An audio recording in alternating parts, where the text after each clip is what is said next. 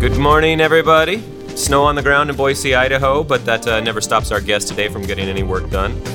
I'm Nick Coleus, an editor for bodybuilding.com. Here we also have Heather Eastman, who has been on stage as a figure competitor, but also run a long-ass distance or two. A couple long-ass distances, yeah. And our guest today is our only 3-time guest on the podcast so far. Someone asked me the other day, so you're having Gethin on again? And I said, the guy just keeps doing interesting shit. What can we say? You got a fetish for that, huh? Kris Gethin, welcome once again to the podcast. Thank you very much for having me. I didn't have to drive far to come here. Yeah, exactly. A little bit of snow won't hurt anyone. I'm assuming you just ran here with your camelback. Straight from the workout, yeah. Yeah, pretty much. No, when we last talked with you, you had just finished something you'd been training 6 months straight for. It was the full Ironman, trained all through the summer heat, and then did the full Ironman in Coeur d'Alene. And we were talking about, trail ultramarathons, they're pretty cool. I turn around, and there you are, all signed up, ready to go, training for a race, putting training videos out there, and did an ultramarathon just a few weeks ago. Yes, I did indeed. I needed something to keep me occupied, and that certainly did that.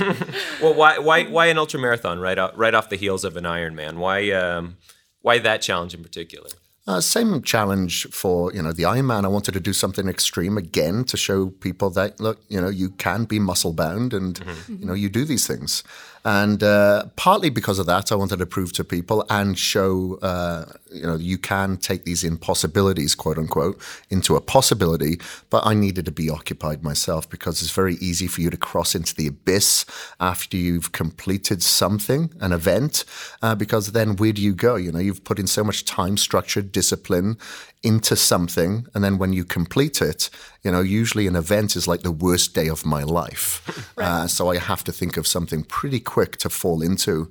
And I thought an ultra marathon would be pretty good because a lot of the training for that is off-road. And I much prefer to run off-road than, putting my knees and hips and everything through, the hard surface. And it gets a little boring. You can kind of lose yourself. Whereas if you're out in the wilderness, it's interesting, it's meditative and kind of relaxing at the same time. So, it's strange because when we're in the gym, we're increasing our cortisol levels. We're amped up, we're pumped up, where we're trying to do the opposite when you're doing something endurance-based, trying to stay calm, keep the cortisol levels down. And I think running outdoors in the trails is perfect for that. Sure, absolutely. And ultramarathons also have kind of an adventure narrative over them. Like it's not an adventure race, like you're not out in a canoe, like a quote-unquote adventure race. But yeah, you're out in the mountains. It's unpredictable terrain. It's not predictable streetscape. So tell us about the race that you chose and why you chose that one. I chose one called the Frozen 50 because I thought, wow, this is held when there's supposed to be a lot of snow down. It's supposed to be icy conditions. I thought, well, that's going to be a great challenge because like whenever I hike, or last time was run up Snowdon, which is the highest mountain in the UK, I've always done it in the winter. Peak, right? Yeah. Mm-hmm. And I've enjoyed doing it in the winter because I've just appreciated the simple things after that so much more, like a warm cup of tea or, like a dry clothes or a couch. Things like that. Clothes. Yeah. You're exactly right, though. Yeah. So I thought, well, this is perfect because that's probably going to be like that on steroids if I do this Frozen 50. I've never done anything that distance and I've never done anything in that condition combined. So I thought it was the perfect one. And it was relatively local. It's like an hour and a half drive from my place. So, if I was crawling over the finish line by my lips, I wouldn't have far to drive home. Collapse. And how long did you train for this? There's not the same sort of people when they do an Ironman. They say, oh yeah, you have to train for a year, you have to train for 2 years. You did 6 months. There was definitely a time built in that periodization. Yeah, it's about 3 months. 3 months preparation for that, and I was splitting it up between my tempo runs, which during the week was very short. I'd run for about 2 hours, mostly on average. So it'd be an hour like on a Tuesday, hour on a Thursday. Combined with a tempo run or intense runs. And then I would have like my longer, slower run on a Saturday or a Sunday. Okay. And were you still doing some triathlon style training? You still swimming in there? Yeah, I'm still doing that right now. Yeah, so still doing, not as much, but yeah, definitely swimming like once a week, cycling twice a week, because it was winter here, mostly indoors on my watt bike. So now, You're about a year into the triathlon training and the kind of endurance training. How has that changed the way you lift? Or has it changed the way you lift? It did in the beginning. The way that I was lifting in the beginning was definitely to accelerate my preparation for the Ironman. So I was doing a lot of unilateral work, a lot of balance work, a lot of Bosu ball work, core stability. But I feel like I'm a lot stronger and stable in those areas now. So I've gone back to much more conventional bodybuilding, powerlifting, sort of lifting now. Very, very simplistic. That's exactly what I was doing just before I came here onto the podcast, actually, because I feel that I'm stable in those areas. Like when I'm out running on these trails, I don't feel like I'm on a couple of skinny ankles that are about to roll over. I feel a lot stronger now. Yeah, I remember that in one of your Man of Iron videos. You said, if anybody's watching right now, their mind is blown seeing Kris Gethin back squat, just one plate on there on the Bosu ball. But you feel like that really did pay off. Maybe even just pure weak links. Like people think about it, oh yeah, this is stability training, but you seem like you have a different perspective on that maybe than you used to. Oh yeah, for sure. I'd laugh at people on the Bosu balls, balancing on the medicine balls and everything. But there's definitely a power to it because I do have very skinny ankles. I've torn the tendons in them like 6 or 7 times. And when you got a heavy upper body and you've got these skinny ankles, of course you're gonna have to strengthen them. So I found that doing a lot of the Bosu ball works and working like on a balancing ball and the balance mats and doing rotations on my ankles and all these things that you wouldn't generally put into a bodybuilder's routine helped so much. And the reaction to it was very, very quick because I struggled within the first couple of weeks. But then after about 5 or 6 weeks, I was really getting the hang of it. And it was just my body and my connective tissue conditioning itself and getting stronger. Now, what was your longest training run? For this, 18 miles. Okay. 18 miles. And that was through... That was when there was several foot of snow down. At one point, I turned around because I found myself walking through the snow instead of running because it was so high. But it was really, really enjoyable. I like that. I'd psych myself up for it. It's great though. I mean, it sounds like a low volume, relatively low volume approach. Like you look up ultra marathon training programs. Most of them will have you running at least 4 or 5 days a week. Yeah, for sure. Like I plugged myself into the ultramarathon community. So I went out with a pulse running group, the Dirty Souls pulse running group, and went out with them several times. And they were running the Frozen 50. And some of those guys, they'd just do 30 miles on a Saturday, and then possibly 12 miles on a Sunday. But again, they're smaller than me. They're lighter than me. I have to look at the point where I'm going to have diminishing return. I'm going to start losing muscle because a lot of those guys said, hey, you should come and join us for this 100-mile run that's coming up now. Well, I'm not going to do that because I will wither away. There's no way that I can possibly prepare for that with the amount of volume that is required. So there's a fine line. Those are a mystery to me. I've watched people come across the finish line at the 100-mile races. And I remember one, I was looking at it, I was thinking, wow, this is amazing. There are all these senior citizens out here. This guy's 70, he must be 80. And then I remember looking at the results, they're all 35, 40. It just destroys people to run that distance. It's a whole other... Well, I don't know if you've actually looked into, the longevity, the statistics of, these extreme athletes and like strength lifters, So if you look at you heard of the telomere length. Sure. So obviously if they look at like, these ultramarathon runners and, Ironman athletes, their telomere length does shorten quite considerably. But it won't shorten as, it'll speed up that process. So not good for anti-aging, that's for sure. But for strength training, it actually assists. It helps blunt that shortening of your telomeres. So, you've got to have a balance. Exercise, of course, is going to be good. That's going to be beneficial to you. But it's these sadistic workouts that go on for like 3 hours or more. Those are the ones that really hurt us. So, you got to find that balance. I was speaking to Dave Scott the other day, 6 times Ironman world champion, and he was telling me about several of these top athletes that have heart conditions. They have irregularity now in their hearts. Sure, and build up a lot of scar tissue there. Like the 50-year-old marathon runner that just drops dead one day. Right. Well, and they do damage to kidneys, internal organs, things like that. But these are specialists too. Yeah. One reason why I find what you're doing completely fascinating is that you're not specializing. It's so people love to set people love to set elite goals though, and think that specialization is the only way to get there. And you almost seem like you define it the completely opposite way. I'm going to set an elite goal, and I am not going to specialize on it. Yeah, because I think it's good to just participate in all these things. Yeah, I'll probably walk away with a lot of participation medals and never a winner. Bodybuilding was something that I definitely had that mindset when I was competing in bodybuilding. I was very, very competitive then, but now, I look a bit further from that because I enjoy the process so much more. Even though I may win a bodybuilding show, doesn't mean that I enjoyed the process. Now I really, really enjoy the process, and I don't care where I come as long as I finish, and do the best that I can possibly do. I'm not comparing myself to anybody. Yeah, no, that's a great point. And do you feel like that particular mentality, just happy to be there, do you feel like that's been strengthened by participating in these endurance races where it's not about winning? Because we've written articles where bodybuilders go in wanting to win and they are devastated when they don't, even though only one person can, the rest can't. So do you feel like this is kind of... Yeah, it's definitely strengthened that resolve because, you only have to speak to the elder statesman and, people in an elderly home. And there's a lot of regret that goes there. And I think a lot of people that just put all their eggs into one basket and come second or third and then fall into a depression because of that, they'll look back on their lives and go, wow, I missed a lot of that process and a journey. And when I see people that participate in these endurance events, you've got people in their 50s, 60s, 70s participating. I want to be one of those guys.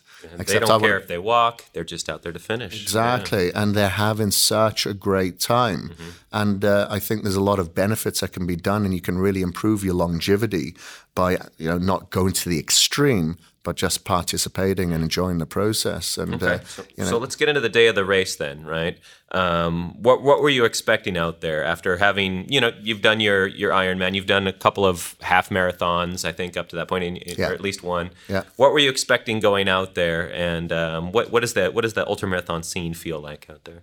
Okay, well, actually, I had been out there. I went out to the track just before, so I take it back when I said that my furthest run was 18 miles. It was actually 20 miles because I went and run the 20-mile loop of that. You did that. A couple of months before. There was a couple of guys that were going out there that they posted online, and I was like, great, let me tag along. And went out and did the 20-mile portion, but the conditions were relatively bad then. It was quite wet, it was cooler, there was some snow down. So the day of the race, it was nice, it was dry, it was sunny. I couldn't believe it. There were some slippy bits on the last portion, so it was a lot nicer than I anticipated. So I'd worked myself up into it's going to be tough because it had been raining that week. And, I thought, okay, I'm going to have my crampons, and be really wrapped up and ready for the conditions. But it wasn't that way. So it was really nice. We got there about 6 o'clock in the morning or something. And there was a huge setup there. They had campfires around there, and it was just a real good atmosphere. Huge, relatively, not like in the Ironman. Yeah, relative. Yeah. So because the ultra marathon community is very small. It's very small. But when you see, about 100 people get together, that seems huge for an ultra marathon event. And it is, in relative terms. And, before an event, people are normally nervous and they don't really talk to each other. Completely opposite. Everyone's there for each other. Everyone's helping each other out. And, somebody knew that I was obviously participating because I'd brought the Train magazine with me on the cover to sign. And oh, really? Yeah. And it was just a real good atmosphere. And I couldn't wait to get on the start line then. And, and get things started off. And I started off a little bit fast because I think I was caught up in the atmosphere a little bit much. And you got so many people running out the gate. But I really, really enjoyed it. And I really took it in and made sure that I was aware and I acknowledged pretty much every mile of that race. I wanted to remember that, and just enjoy the view and the sky and And I feel like Kris is rubbing it in a little bit here because I was supposed to do the 20-mile race, and I chickened out because I heard there was mud out there. I just completely I love the cold. I can run in snow all day, but the mud I just fucking hate. And then you get out there and it's beautiful, it's dry, makes me feel awful. it was crazy, Nick, because at one point, I remember messaging my girlfriend and saying, look, you see if anybody's got any suntan lotion, I'm going to burn out here. Honestly, couldn't believe it. And this was start of January in Idaho. It just doesn't happen. All right, so then you said I watched the video. There's a great video that you did, a little 12-minute video on YouTube that's where you've got your camera and you're talking through it a little bit, and you say, you got your balls handed to you, I think, in mile 4. That's only mile 4 of 30-ish. Yeah. How did that feel compared to mile 15, mile 20 as you go on? How did this experience stack up? You definitely, mile 4 was harder than mile 10 probably, because there's, I think it's like 4,000 feet of elevation in the first 8 miles. And just less, I think it was like 6 days before, I just had a crazy leg workout with a couple of IFBB pros, Fuad Abiad. And we went all out. I thought I should hold myself back a little bit, but I thought, no, I can't. Same thing at the Ironman, though. Yeah, right? I know. And I knew that I was feeling a little bit of the repercussions, especially in my calves going up the hill. And, I was struggling a little bit. I was getting lactic acid buildup, and there's just no opportunity to get rid of that lactic acid buildup. And I think I'd gone a little bit fast out of the gate. So then I just started pacing things and slowing things down a little bit. It didn't get that much easier, but it got a little bit easier. But I think it was, just caught up with the adrenaline rush and the heart rates going through the roof. Right. And I think it's just getting caught up in that a little bit much. And maybe I carb load a little hard to begin with, so I was still trying to digest my foods. That's one of those things, though, about a marathon or an ultramarathon opposed to a marathon or an Ironman. Those happen in very closed courses where you can dial in your watch. You can say, I'm going this fast. When you're out there in the hills, there's no math to it. It's up to you to really find the balance. It's a whole different experience. Yeah, you can't go by like your watch or your heart rate monitor or anything like that. It has to be very intuitive. Can you keep up this pace for the next 30 miles with this elevation, and not really knowing how much elevation is to come ahead. And, the conditions, they were relatively dry, but there was areas that it was wet, mainly on the flats, thankfully. But like when you get that mud all start clogging up on the bottom of your feet, it's like you've just added another 3 pounds to each feet. And, with that repetition of cadence, it all adds up. Right. Hey, if you like free stuff, you're gonna like Tim's Rewards by Tim Hortons. You can earn free food or drinks after every 7 purchases. Cool. How do I win? It's not a contest. You just use your Tim's Rewards card, and after 7 purchases, you score a free coffee, tea, or baked good. Whoa, so I've got a pretty good chance of winning. Well, actually, you've got a 100% chance of winning. Those are great odds. They sure are. Free coffee and more with Tim's Rewards. It's Tim Hortons' way of saying thanks. Valid only at participating restaurants. Please visit restaurant or timhortons.com/rewards for full program details. Now, you talked about with long-distance running, and at some point you have to become lighter to be more efficient at long-distance running. And when you put on muscle and you have to carry that extra muscle running, I mean, it makes a huge difference in your stride. So talking to our listeners, maybe someone who does have a lot of muscle and is considering getting into distance running, what were kind of your lessons that you learned, either the hard way or however, in how to carry that much muscle with you when you're running and running these long distances? Yeah, it is definitely a double-edged sword because when you're running that distance, being bigger than the average person, you also have to carry more fluid and more food. So you're carrying another extra 5 pounds or whatever on top of that. So that, you have to take that into account, that not only are you going to be carrying your muscle, you're going to be carrying a lot more than the average person as well. If they got like 10 liters of water, you'll probably need 20 liters, etc. Well, not liters, sorry. If they've got like a liter, maybe 2 liters. You do definitely perspire a lot more. You're going to have a higher body core temperature, so you'll need to take more fluid, more electrolytes out with you. And if you want to retain your muscle, you're going to have to put some glutamine, some BCAAs within that fluid. But what you'll notice is that you will have to take a smaller stride. Obviously, every stride, every plantar flexion out of your foot is going to require more energy, being heavier. So the further that stride, the more exertion, the more calories, the more lactic acid, the more oxygen you're going to require as well. So I suggest not thinking as your steps as being as much like a square box, but more of a wheel. So very small steps, high cadence, low impact, forefoot striking, ensure that you get that form right before even going for the miles. So if I started running and my form started to completely go, even though I was trying to correct it, that's when I would stop until I'd get better. Because much like in the gym, as soon as your form goes, say if you're working chest and then you're starting to work your triceps and your shoulders, there's no point. Just stop there. Don't injure yourself. And it's the same with the running. Your form will collapse if you're heavier in the upper body. You start to fatigue, your diaphragm collapses, and you start leaning forward. Your posture goes.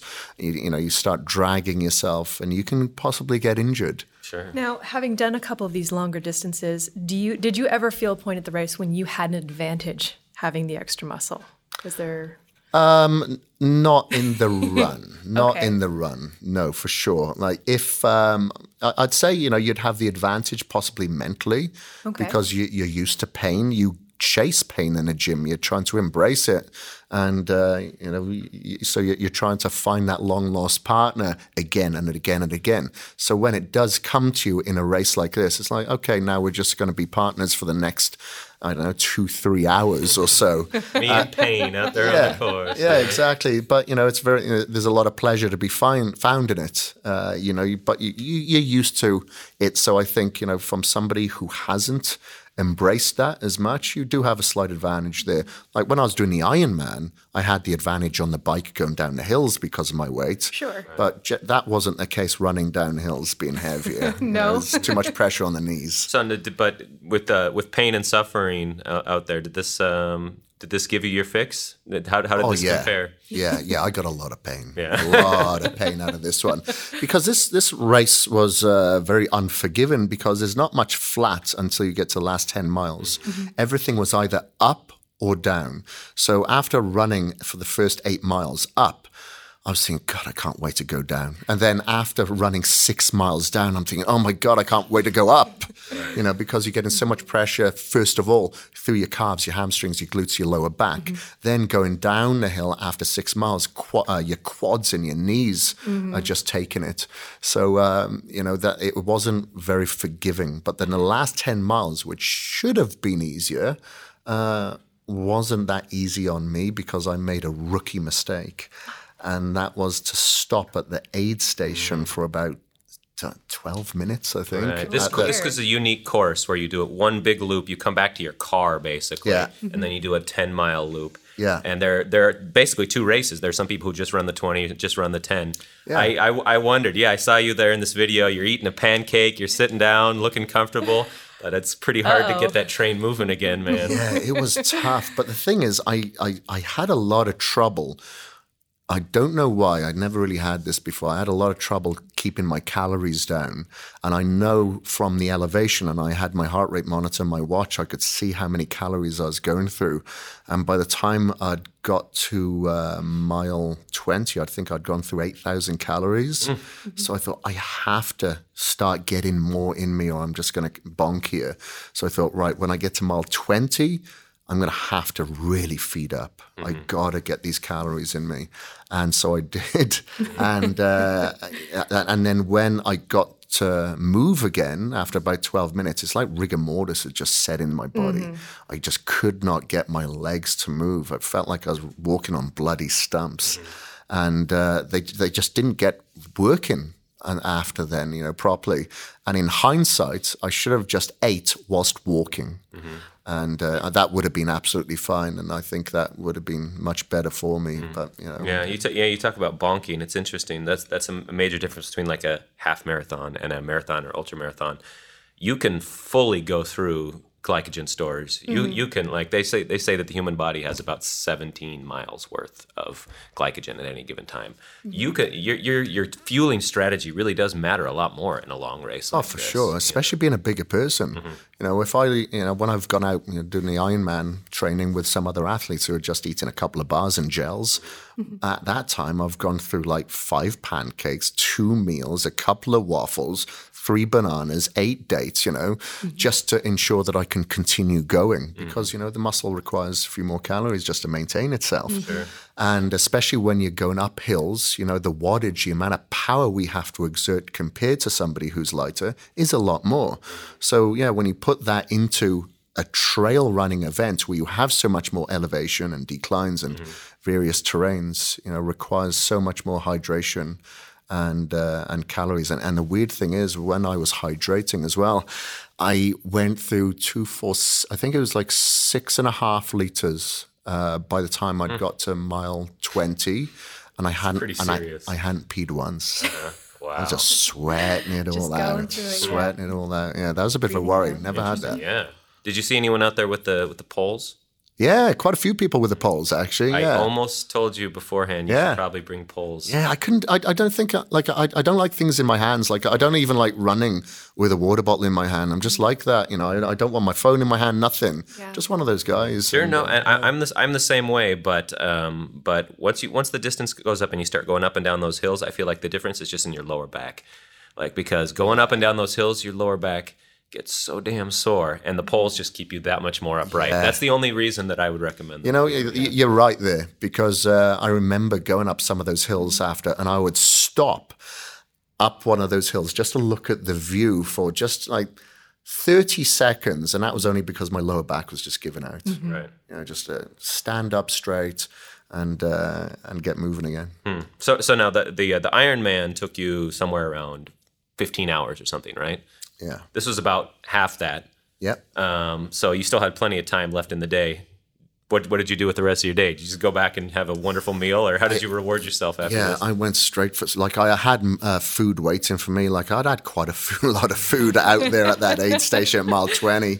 And then I ate quite a lot when I got back. And then as soon as we left there, we went to a sushi place in Eagle, and I had like 3 meals of sushi. I just wanted to get my calories in. And when I got home, I'd still lost like 7 pounds. That's what I miss about the distance running is you can eat anything. Oh, but it tastes amazing. I can have a beer any day I want, but a beer at the end of one of those tastes so good. Yeah, everything. Yeah, the senses are heightened. Right. No end. No end. If anybody was cooking something 16 miles away, I'd probably smell it. But it's funny at those aid stations. Like when I got to the mile 20, I didn't eat anything at the aid stations. By the way, I just had my own food, and I had my stuff waiting in one of those bags there. But at the aid station, they did have like bacon. And they had like M&Ms, and they had chips and all that stuff. One of the funny things that I thought, you'd never see this at an Ironman event. They had alcohol there as well. They had some whiskey, tequila. There's some people in like, the Hawaiian costumes. It was so funny. But I was thinking, that is the last thing I want right now. I'm trying to finish this thing. Right. I don't know, maybe it's sedate the pain. Yeah, I think that might be it. Yeah. There's a famous half marathon that they do in town here, the Roby Creek one. And at the summit, they used to always have shots of tequila and cigars. Wow. And I don't think they do that anymore, but it was a classic part of it. And then I walked that race with my sister one year, and I just chewed on this cigar the whole way down. And I thought it was a shot of tequila and chewing on a cigar. I feel like it helped. Like just blunt the pain a little bit. It could do. Yeah, you could be enjoying it so much more even though you're in agony. Right, exactly. Yeah, mix that with some painkillers and who knows. Off, in certain states, there's other things that they use for painkillers. Oh, I'm sure. I mean, my concern with that has always just been, I imagine those people getting lost, because people get lost on these courses sometimes anyway. You're out there in canyons, you have to make choices one way or the other. If you're high, your choices could get a little less. I did get lost. Did you? Did you really? Yeah, for about a mile. I got lost. I thought, wow, I can't see any more of these little green flags. Must be going the wrong way. So I turned around. Luckily, I did, because I had gone the wrong way. And as you know, when you're training for these things, a lot of it is just exploration. Yeah. Right. You're just That's exploring. the best way to explore. Yeah. Or the best way to train. Yeah, Yeah, absolutely. but there's so many times that I've got lost which is okay because I ended up doing many more miles than I'd anticipated. So that's okay. I clocked it up. But then after a while, because realizing I'm not one that likes to do these out and backs, I like to find a loop. So then I I signed up for the premier version on Strava so I could put out a beacon.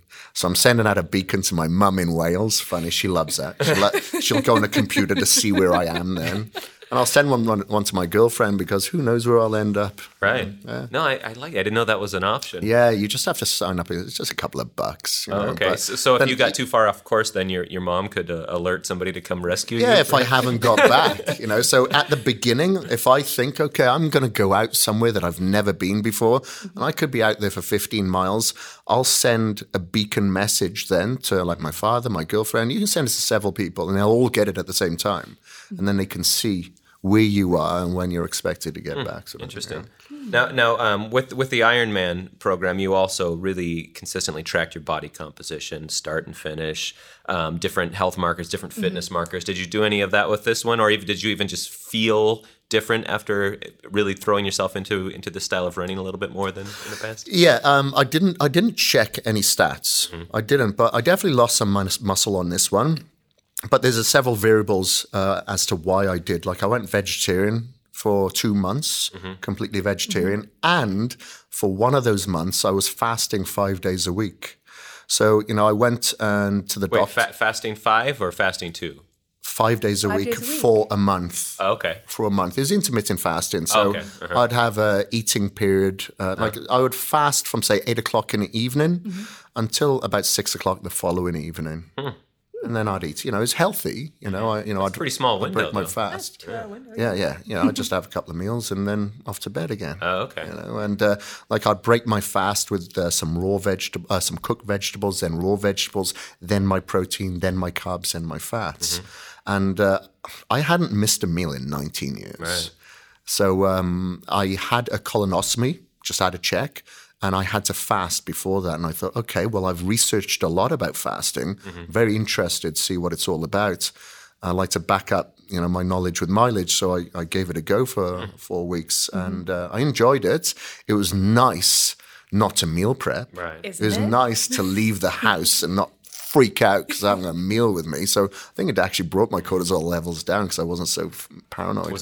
But did it stress you out at first? It did. I imagine the first couple of weeks would be... No, I'd say the first 3 days. Oh, really? That's it. But then I thought, again, it all comes down to changing your perspective, isn't it? So I was thinking, look, I'm not dying here. I'm not going to starve to death. I'm not one of these people that could be in a third world country who doesn't know what they're going to be eating. I'm okay. I'm fine with this. It was just hard on leg day, train legs. It requires so many calories. So then I'd get very lightheaded after. But then, the body's a wonderful thing. It would adapt. I was enlightened by it because it was just another form of discipline that could transcend into another area of my life. So I think the combination of that and the vegetarian, and I was still weight training and the running. And I have to ask, why vegetarian? I do it once a year. Okay. I go once a year, normally for about 4 weeks though. And this time I just thought I'd do it for 2 months because my girlfriend said, who's pretty much vegetarian the majority of the time, she said she wanted to do it up until Christmas. So I said, I'll do it until Christmas. And guess who broke? She did. Oh. And she's mostly vegetarian. And but I kept it up till Christmas Day. And had some turkey on Christmas Day, But I do that, once a year. I like to, just remove a lot of stress that I put on my body with the digestion of red meats. And, I like to clean house every now and again. Very cleansing, yeah. Yeah. So I've actually implemented the fasting now. So I do it once a week. I do it every Sunday on a non-training day. So I go high fats on the one non-training day and low carbs.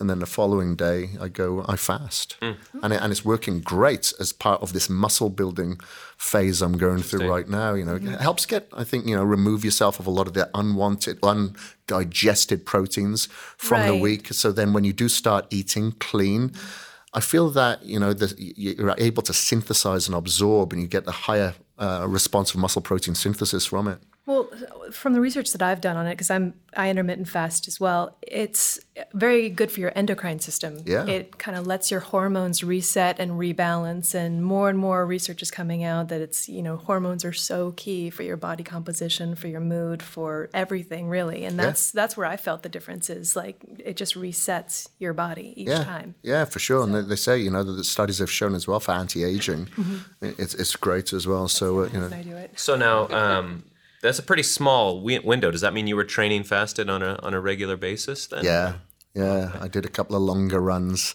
Well, when I'd say, longer runs, like 10 miles, I was doing it fasted, and I may have trained earlier in the day as well. Right, because even a lot of intermittent fasting people still say, "Oh no, never train fasted. Always train in your window." How was that experience? Like you say, you got a little lightheaded, but was it a pretty rude awakening? It was a rude awakening, but you just adapt to it. It's like you get very hungry to begin with. Your ghrelin hormones release itself and they protest.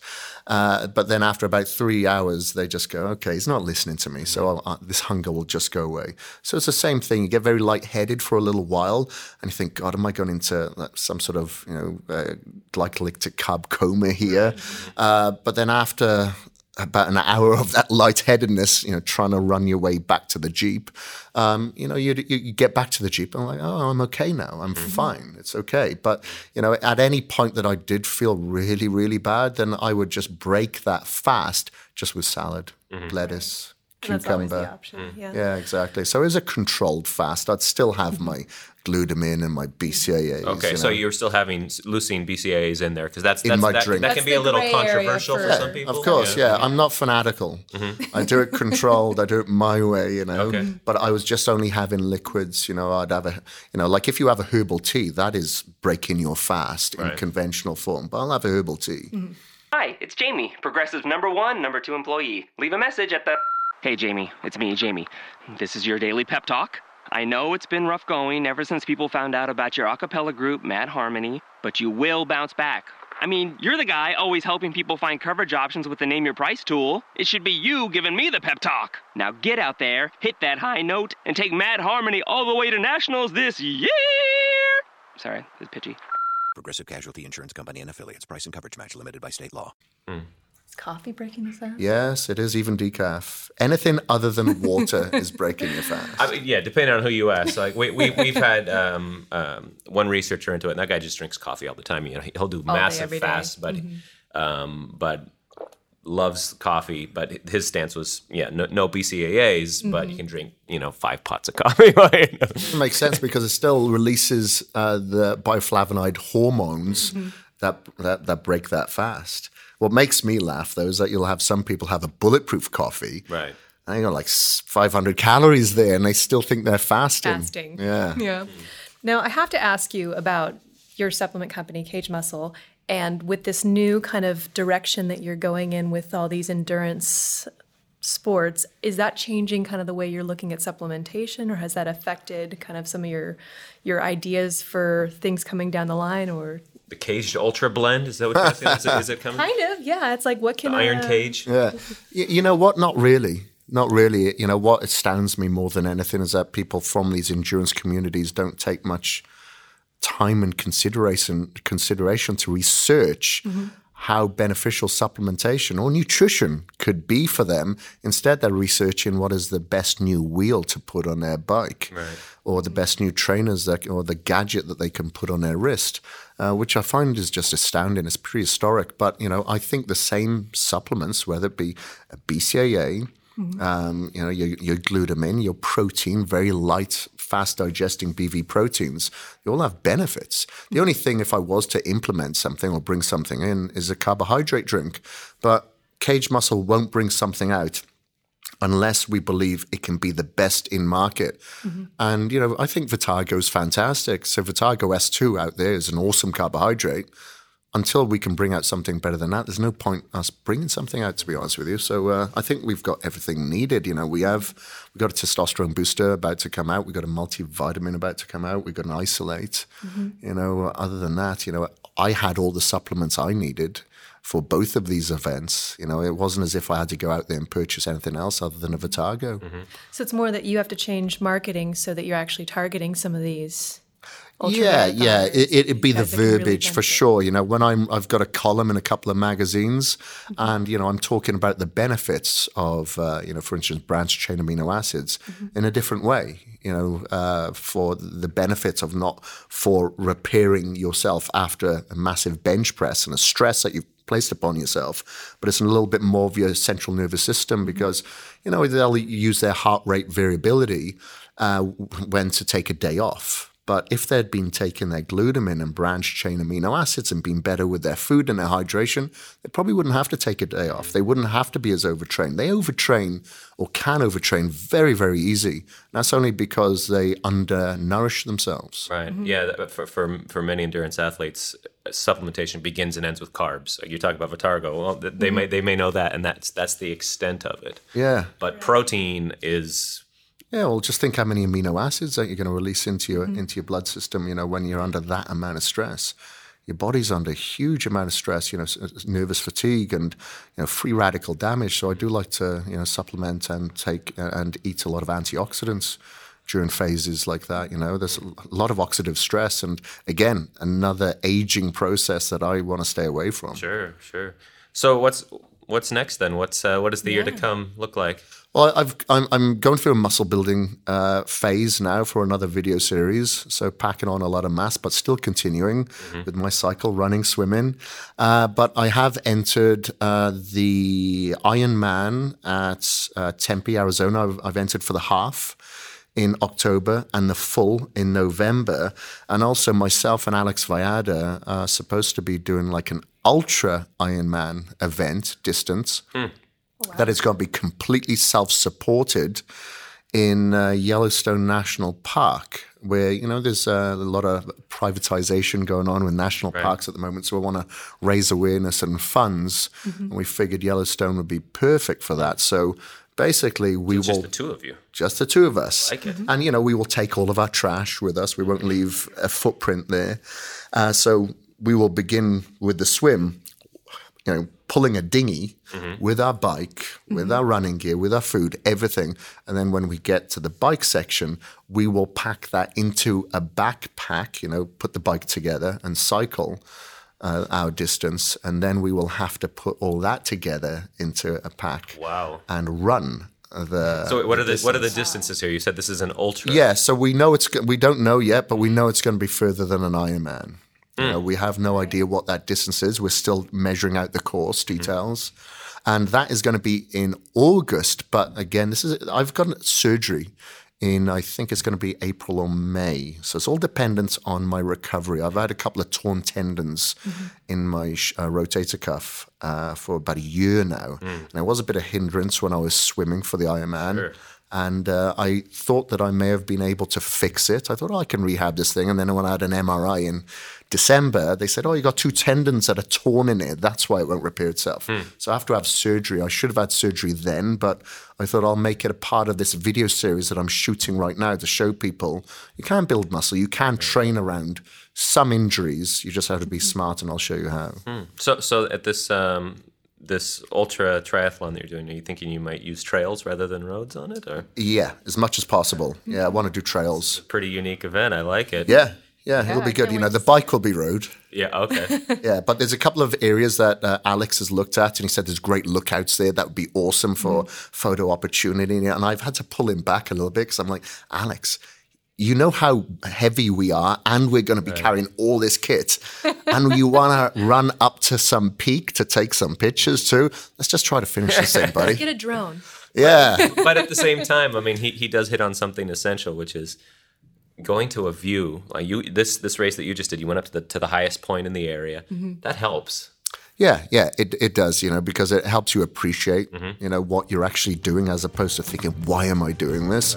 So then you look at it and think, God, I'm one of the very few people in the world that has this opportunity. I'm going to take it in. So I do understand that point. You just have to remind yourself as you're just coughing up blood, trying to get up there. Well, we'll be watching every step of the way as well as we can. We'll have to have you on again, possibly for a fourth one. Yep. Yeah. The Kris Gethin podcast too. Yeah, let's see if I can live through this. All right. Well, Kris Gethin's easy to find. He's on Instagram and YouTube and every place else. I'm a social whore, baby. You'll find me. All right. Thanks for coming in. Hey, thank you very much. Appreciate it.